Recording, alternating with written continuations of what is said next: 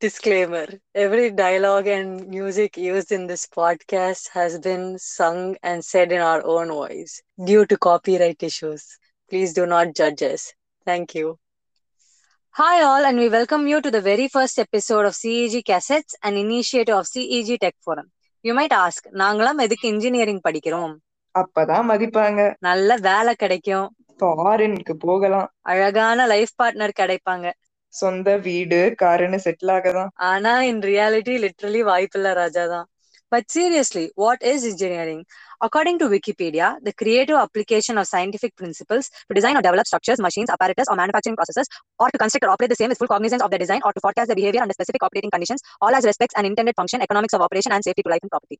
According to Hiphop Tamil, இன்ஜினியரிங்னா 4 வருஷம், 8 semester, 64 paper, project, internship, 10-15 lab. அதை தவிர இம்ப்ளான்ட் ட்ரைனிங், மினி ப்ராஜெக்ட். இதுக்கு நடுவுல இருக்க அரியரை கிளியர் பண்ணணும், அதையும் இருக்க 4 வருஷத்துல பண்ணணும்.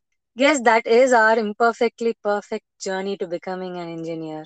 So when I was a kid, when I looked into the sky, I could only see a bird flying. But now, after joining engineering, my entire perspective has changed. When I see a bird fly, I'm amazed with the knowledge of how a simple creation has influenced a mind to create something as great as an aeroplane. Now, thinking about it, our lives are made a lot easier because of the creations of an engineer. இதை வச்சு ஒரு entire ஃபீல்டே இருக்குல்ல, aeronautical engineering. Now let us talk about some of the departments that are a part of engineering. The major departments are CSE, ECE, EEE, Mechanical, and Civil. Hey, wait a minute. There are several other departments which people have no idea about, like material science, geoinformatics, manufacturing, printing, mining, biomedical.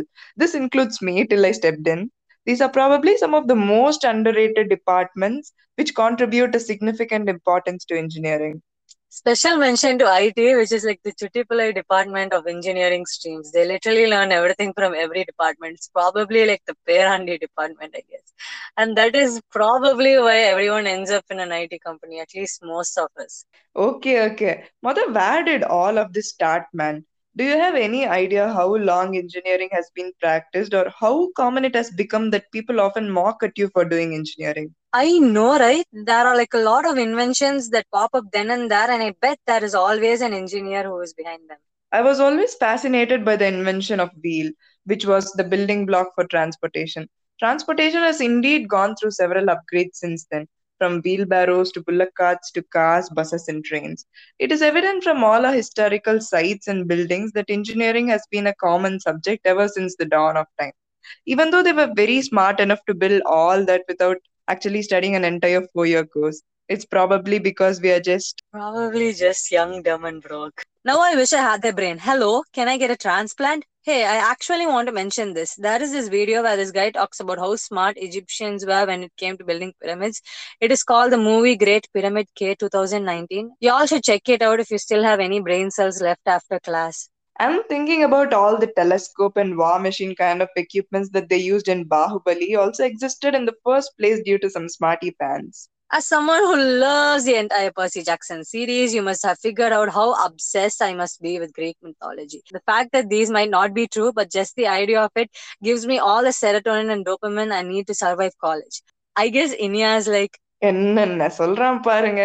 Seri, I could go on and on about this topic, but to keep it short and sweet, I'm just gonna say there are 12 main Olympians. Out of them, there are two who I'd like to mention about who have an engineering background.